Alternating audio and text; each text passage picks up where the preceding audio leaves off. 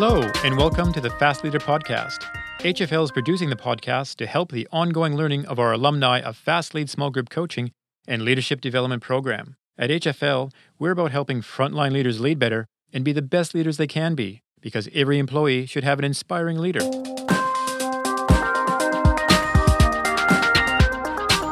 Hello, my name is Darren Fox, and I'm your Fast Leader MC, and this episode of the Fast Leader Podcast is about setting priorities for your team when the future is uncertain. In the Fast Lead program, we work with people managers to develop their priority setting techniques for managing their own time. We introduce tools like Covey's Magic Quadrant to assess tasks and identify what is most important. Managers often face ambiguity due to new competitors, disruption, changes in leadership, and shifts in strategy. So how can we set priorities in an uncertain and ambiguous environment? Today, in our virtual podcast room, we have Sally Armstrong, an experienced executive leader with strong mentoring and coaching skills. And we have Kirsty Allen, principal consultant and executive coach at HFL. Welcome, Sally and Kirsty. Hey, Darren. Hi, Darren. Okay, Sally, we'll start off with you. Even at the best of times, when everything is BAU, there are so many risks of spending time on time wasters, activities which don't move a team towards adding real value to the customers. Certainly, uncertainty must surely increase this risk. How can managers best manage this situation when the criteria for deciding what is important may no longer be known? For me, one of the most serious impacts of spending effort and resources on time wasters is the impact that it has on people's own individual value. And I think one thing's for sure is that people love to come to work and they love to see their efforts result in something tangible. And I think even when times are uncertain or certain, one thing that's really important for a team and for a leader is to understand what is their unique value proposition. How are they delivering value to the organisation within the context of the organisation? And I think that's one of the best ways a leader can make sure that they're empowering their team to focus on what's really important, is that having a really, really clear true north, like why do we exist, what is our value, and making sure people are empowered to make decisions around that. Is that unique value proposition that you mentioned, is that the team's value proposition, the organization's value proposition, or each individual's proposition? I think for frontline leaders, it's about the team's value proposition. And that value proposition obviously is how does that team provide overall value to that organization's direction. But I think one of the key things that sometimes we lose sight of as leaders is translating the direction of the company into how is my team helping create that direction, and what is the unique things that we can do that make us add value to this company. Kirsty, I might just switch to you then. So how often do you find the leaders that you coach are uncertain about the future, and how are you advising them right now? Yeah, it's definitely not uncommon to feel uncertainty as both businesses, the environment, and individuals evolve. I think as a leader, the important thing is not letting that uncertainty translate to anxiety, which can cloud their vision and focus. So when coaching leaders, I'd probably focus on three things. The first one would be learning to be okay with feeling uncertainty, and having discussions about uncertainty really is an illusion. So we don't need to have all the answers as leaders, and the experience of uncertainty can actually signal an opportunity that lies ahead. The second thing would be focusing on what they can control as opposed to what they can't control, so they can choose to respond rather than react. And the final one would be having a vision for the future, which sort of links back to what Sally was saying. What's the purpose? What's the value this team can offer to inspire a sense of direction? Okay. And in terms of what they can control and what they can't, I mean, does that shift in a situation in terms of whether it's a crisis or not, or there's a change in the senior executive team or a change in CEO? Is there a sense of what they can control in those uncertain situations? It's a good question. And I guess what people can control is their thinking. So what are they choosing to focus on? Are they choosing to focus on, what they might be losing and what's changing, as opposed to appreciating what might have stayed the same or the opportunity that might come with what's changing? So focusing on what they can control in their thinking, and then their behavior and their speech. So what are they choosing to say? How are they choosing to act? Which links back for me really to your values as an individual. What's important to you and how do you want to show up in this situation? And, in terms of what you control and what you can influence and whatnot, I mean, that's another one of Covey's tools from the 7 Habits of Highly Successful People. Another one is that magic quadrant that we use within the Fastly program that we introduced to help define what is urgent and what is important and what is not. So is this tool still relevant in a situation when the criteria used to define importance is unknown or quite likely to shift over the short term? And if there's not, are you aware of any other practical steps managers can take? Kirsty. Look, I'd argue the principles are definitely relevant, though it's probably in a situation where there's a crisis that the urgent and important activities have increased as businesses try to weather the crisis. And also some of the important activities, I would say even more important. So things like communicating with the team, making sure they're able to stay engaged and providing certainty where you can for them. Things like planning and readjusting plans to cope with the crisis, taking care of our health, and development of both the team and individuals. In terms of other tools, I know at HFL we've been talking and doing a lot of scenario planning, which I think is a really useful exercise for leaders. And scenario planning is really a collaborative exercise that involves considering various trends going on in the external landscape. So things in technology, the economy, society in general, considering the likelihood of those occurring, what impact it's going to have on the business, and given that contemplating different possible futures the business can take, and looking for signals which it will suggest what option to prepare for, basically, given the conditions around you. So maybe just quickly, let's use this scenario planning in terms of what we're doing within HFL with our own team. Why do you think that's helping the people in the team be more confident about the future? I guess it enables you to take a bit of a structured approach in terms of what's going on in the environment. And when we don't know things, we sort of look at two different ends of the spectrum. So with travel and border control, for example, we might look at border control is going to remain quite strict over time and travel is going to be very expensive versus it's going to go back to normal. And considering that, what will be the impact on the business, and looking at another variable to basically create different scenarios and find where there's some commonality that can help drive business direction. I think one of the major pitfalls for any leader in times of change, whether it be a crisis or another type of change, is thinking that you have to have all the answers. Like you don't. You're surrounded by a team of people with all different skill sets, and using tools like scenario planning just does increase the quality of conversations you can have with people, and actually the questions that you can have answered by the different skill sets in your group. Now, I quite often say that, leadership to me is about knowing what are the right questions to ask, not about having the right answers to the questions. That's right. Absolutely. And leveraging those diverse perspectives, but then seeing what can we agree on. So in the scenario planning, one of the things we agree on is that there's going to be more use of technology. So what does that mean for the business? Yeah. And in one of our previous podcasts, we talk about that issue, Sally, at some length. What are the most common sort of pitfalls of a first-time frontline leader, someone who's been just promoted for the first time, is that they do tend to think, I need to have all the answers because that's what a manager needs to do. And of course, even if you're a CEO, well, you could argue probably a CEO even has less answers because of the scope of the role. But you're right. The best leaders know that all they need to know is how to ask the right questions in the right way to the right people.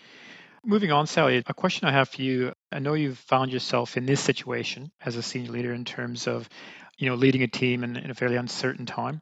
What did you do to keep your team focused on work when it was uncertain as to whether that work was going to be supported by the organization? Yeah, I found myself in this position quite a few times. I guess for me, there's two really simple things that I like to make sure happen when you're dealing with any level of uncertainty. I guess the one is being really, really clear on the value of the work that you're doing and that your team's doing. And the second one is understanding the system or the context of the organisation in which you're trying to get the work done.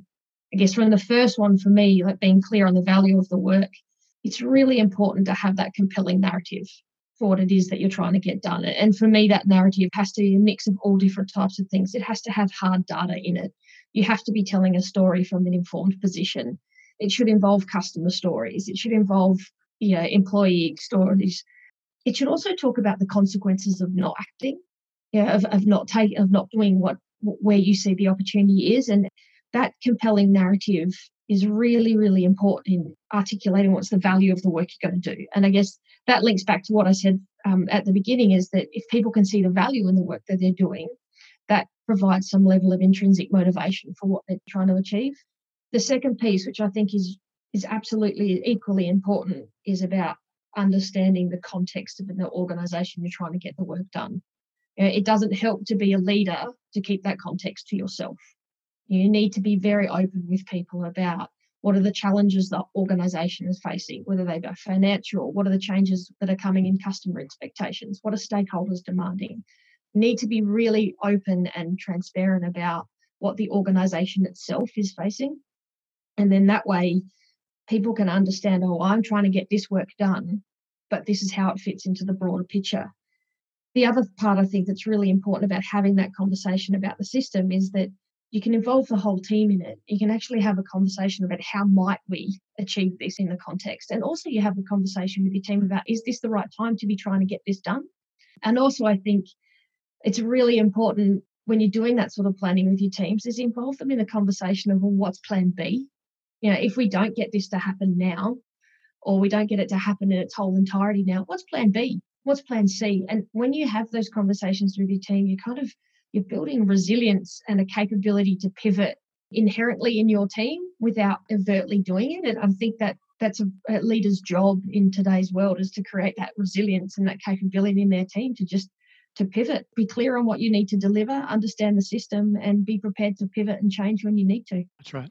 I particularly like the point to make around just moving ahead, like even in terms of uncertainty, make a decision in terms of what you know, and then move ahead. And if you have to change again, then so be it. But the worst thing you can do is wait until you have all the answers, or wait until you have clarity.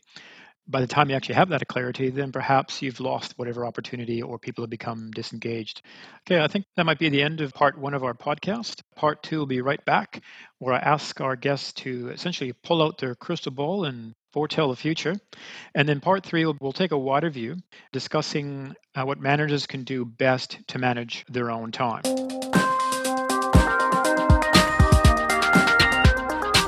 Experts and technical specialists have never been more important or in demand, but that's not reflected in the leadership training they're given. Unlock the business potential of experts with Expertship, HFL's new development program for the individual contributors, technical specialists, and other experts in your organization. If innovation and business agility are important to you, learn more at expertunity.global.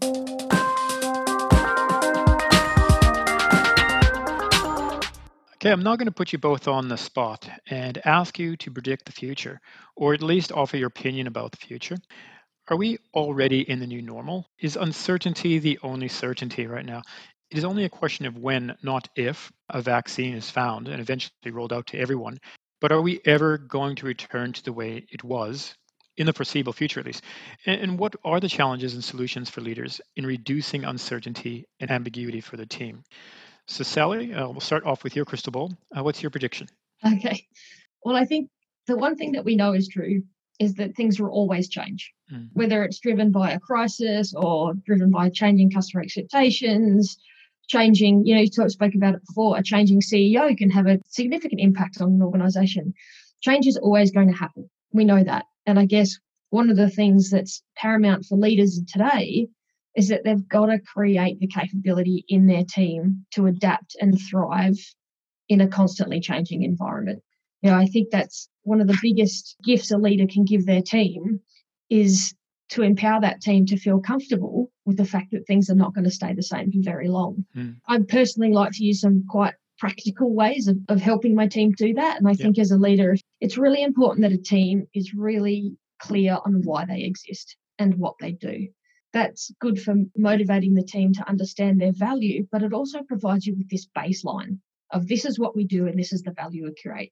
And that's a really good baseline to have. That's right. And then as a leader, helping your team understand their own self, building their self and team and system understanding about how do I react in certain situations and what can I do to help myself adapt to change. How does the team respond and what are the things that we need to do as a team to make sure that we're creating as much certainty in an uncertain time as we possibly can. And also then having a look at the organisation and making sure that we understand the impact the changes are having on the organisation.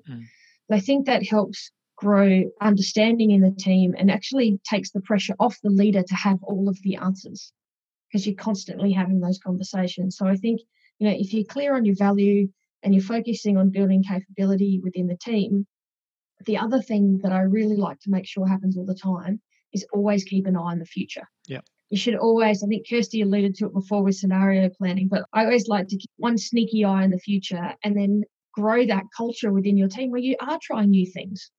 You are letting people have a hypothesis and chase something down and try something and see what happens. The resilience and the energy you can create in a team by letting people hypothesize about what could be coming next and try something and learn from it, like, is really empowering to a team, so that when big changes do happen, they're like, oh, I've done this before. This is not new to me. Like, it might be on a bigger scale, but it's not new to me. And I guess the last thing for me in a real practical sense is that you've always got to be constantly checking in that your value proposition or your benchmark is still relevant. That's right. If it's not, it becomes really obvious to everybody. And in that, you've created your reason to change, and it might be a small change or a big change, but inherently you've taken your team on this journey to understand why they exist, how the team operates within the greater organisation. You're letting them play in where I'm with the future and what may happen and what may come. And then you're creating this sense of, well, let's constantly check in that we're remaining relevant. And if we're not, we've got the skills to pivot. So for me, that's a really practical way. Those 4 things are a really practical way that you can create capability in a team to constantly adapt and pivot and change and not even really be aware that they're capabilities that the team are building. And really, I mean, if a manager can do that now while still in, uncertainty of the virus, when things do settle down, everything else is going to seem like fairly easy and straightforward in terms of being able to pivot, because what's the likelihood of having such a change like this in our lifetime again? Hopefully never. Yeah, it's interesting because I find in times of crisis, having worked in the water industry for quite some time, managing crisis is really difficult because everything is urgent and everything is important. But it does take away some of the noise about why we need to change and takes away, I guess, some level of influence that some noisy voices can have. When things are not in crisis and you need to change, that's where that reason for why you need to change and making sure you have a really clear direction of where you need to go and why becomes even more important. Exactly. Kirsty, what's your prediction for the future? Are we ever going to return to quote unquote normal? I mean, I think there's some things that the crisis, I guess, has helped to accelerate. Like when we think about flexible working and, remote working, that's obviously become the norm now. Few organisations are doing it quite well now. Everyone's been forced to do it in situations where they didn't think it was possible, whether it was a call centre or whatnot. So in that sense, I think we've been able to achieve something earlier than expected. And yeah, I think that the idea of normal is hard to define. As Sally was saying, it's about being continually on the ball in terms of, are we relevant? What do our customers want? And being able to focus on continuous improvement.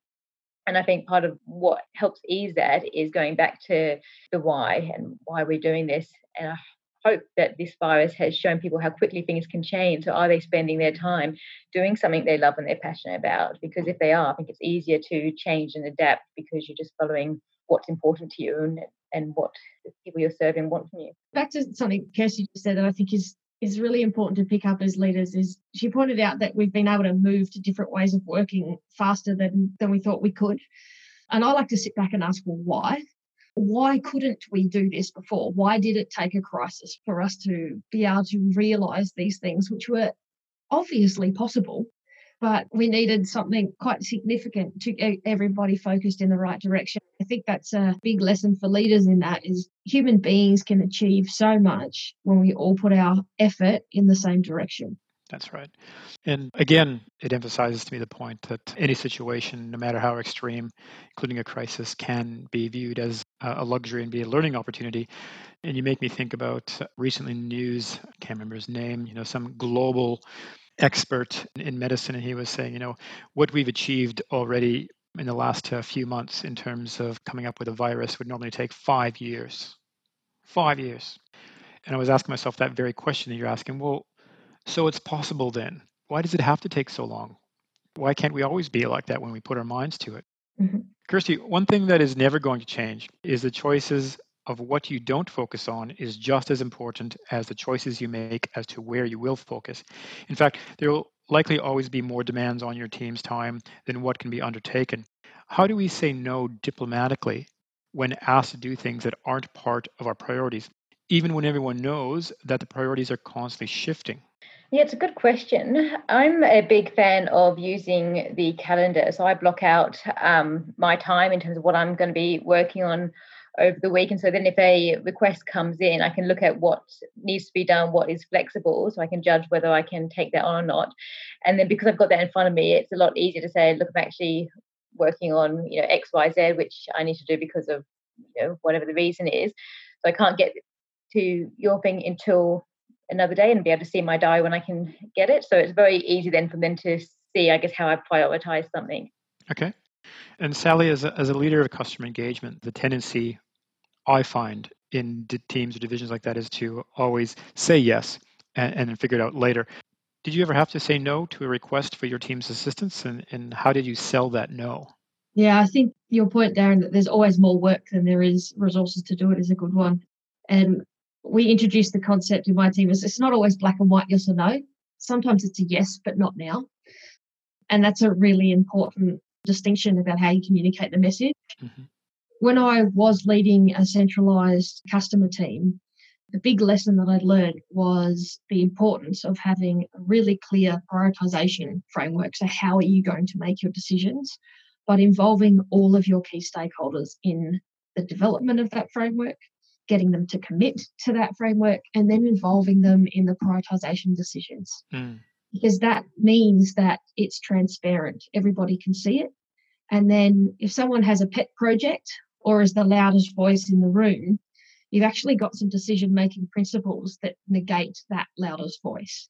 And sure, not everybody's going to be happy with all of the decisions, but they're going to be less discontent with what you're doing because they've seen the transparency in the decision-making and they've been a part of it. Yeah, and exactly. And one could suggest that or even predict that if I was one of those leaders involved in your development of your stakeholder criteria and matrix, I would probably know in advance that you're probably going to say no anyway because it's not meeting that criteria that I helped design.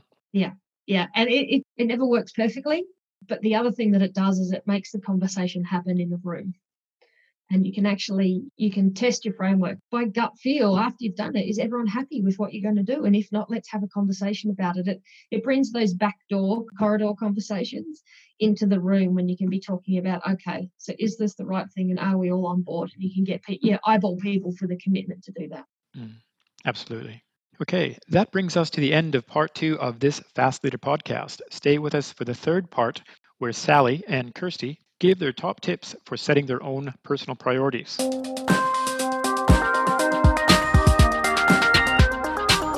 Are you a frontline leader ready for your next step? Fast Lead Plus is a program of short, sharp, small group coaching sessions to prepare you to take that next step. In a small, tight-knit group, you're coached by an experienced leadership mentor with plenty of time between sessions to practice new skills and tools. Improve your leadership capability and confidence. Learn more at fastlead.com.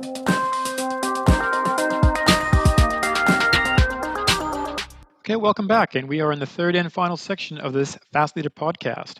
So far, we've been talking about what leaders can do to keep their teams focused on priorities. But what about the leaders themselves? I thought I'd finish this podcast talking about how managers can best manage their time and stay focused on their priorities. Some of the techniques we share in the Fast Lead program to help managers focus on priorities are such as prioritize from 30,000 feet, schedule in time to complete specific tasks, which is what Kirsty mentioned, getting your to-do list on your calendar and be strict with your time, and then probe for deadlines to establish the true situation, which Sally alluded to as well. So Sally, what are some of your top tips that you use for managing your own time? Okay, I really like all the ones you actually listed. Okay, tick. And quite often employ those. But I guess one of the things that I do is that I like to close out every week, like every last day, whether it be a Friday, I spend the last hour and a half planning out what my next week looks like and doing a little bit of a review of the week that I just went through. And for me, what that means is having a look at the upcoming week and noting down what are the 2 or 3 big ticket items that I just have to get done. Okay. And I actually write a little A next to them, like these are my top things that I need to get done. I then go through and, go through my list and then put what are my Bs that would be really great to get done, but they're not urgent enough that they need to be done in the next week. But if I've got time, absolutely. And I do go and I put the Cs down, and the Cs are always my wish list, and I never get to them, but at least I'm creating a really good list of the things that I need to get done.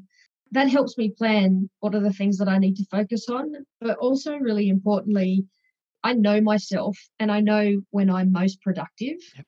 And I know that Monday mornings are usually my least productive time because it takes me several cups of tea and a little bit of getting my mind back into the professional zone.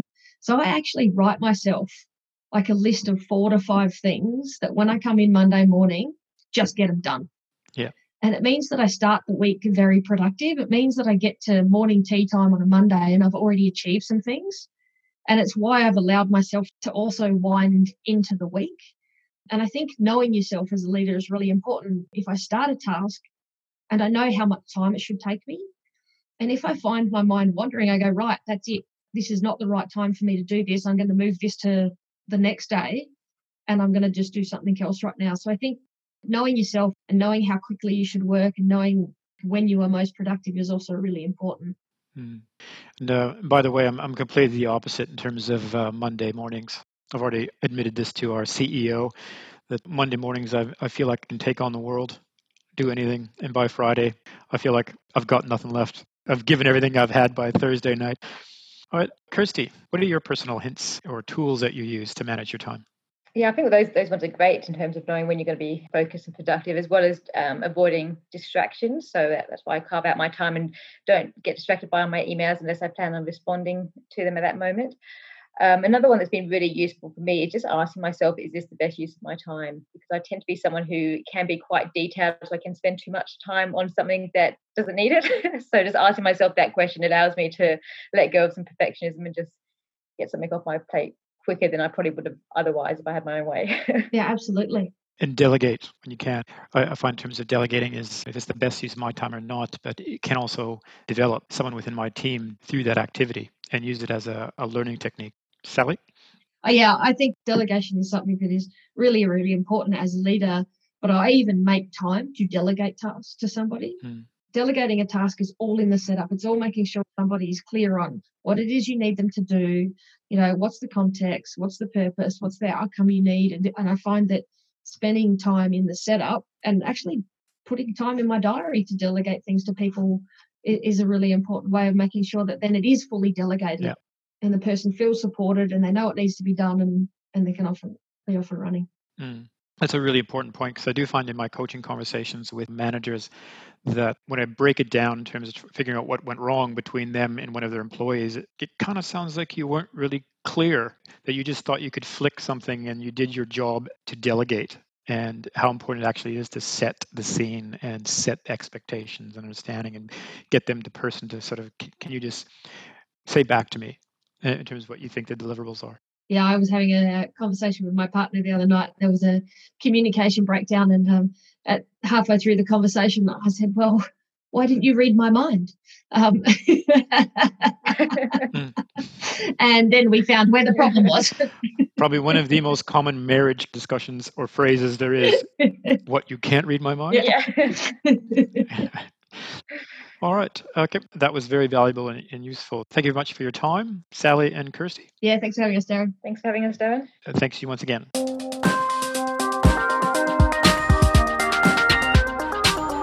Thank you for listening to the Fast Leader Podcast. I'm Darren Fox, Chief Research Officer and Principal Consultant at HFL. You can email us at info@fastlead.com with any questions. We'd love to hear your ideas about topics for future podcasts. You can also check out the Fast Lead website, fastlead.com, for supporting material from this podcast. Watch out for our future podcasts as we explore each of the 14 Fast Lead topics in more detail and discuss some of the latest management research, news, and topical issues of the day. And until next time, this has been the Fast Leader Podcast. Thank you.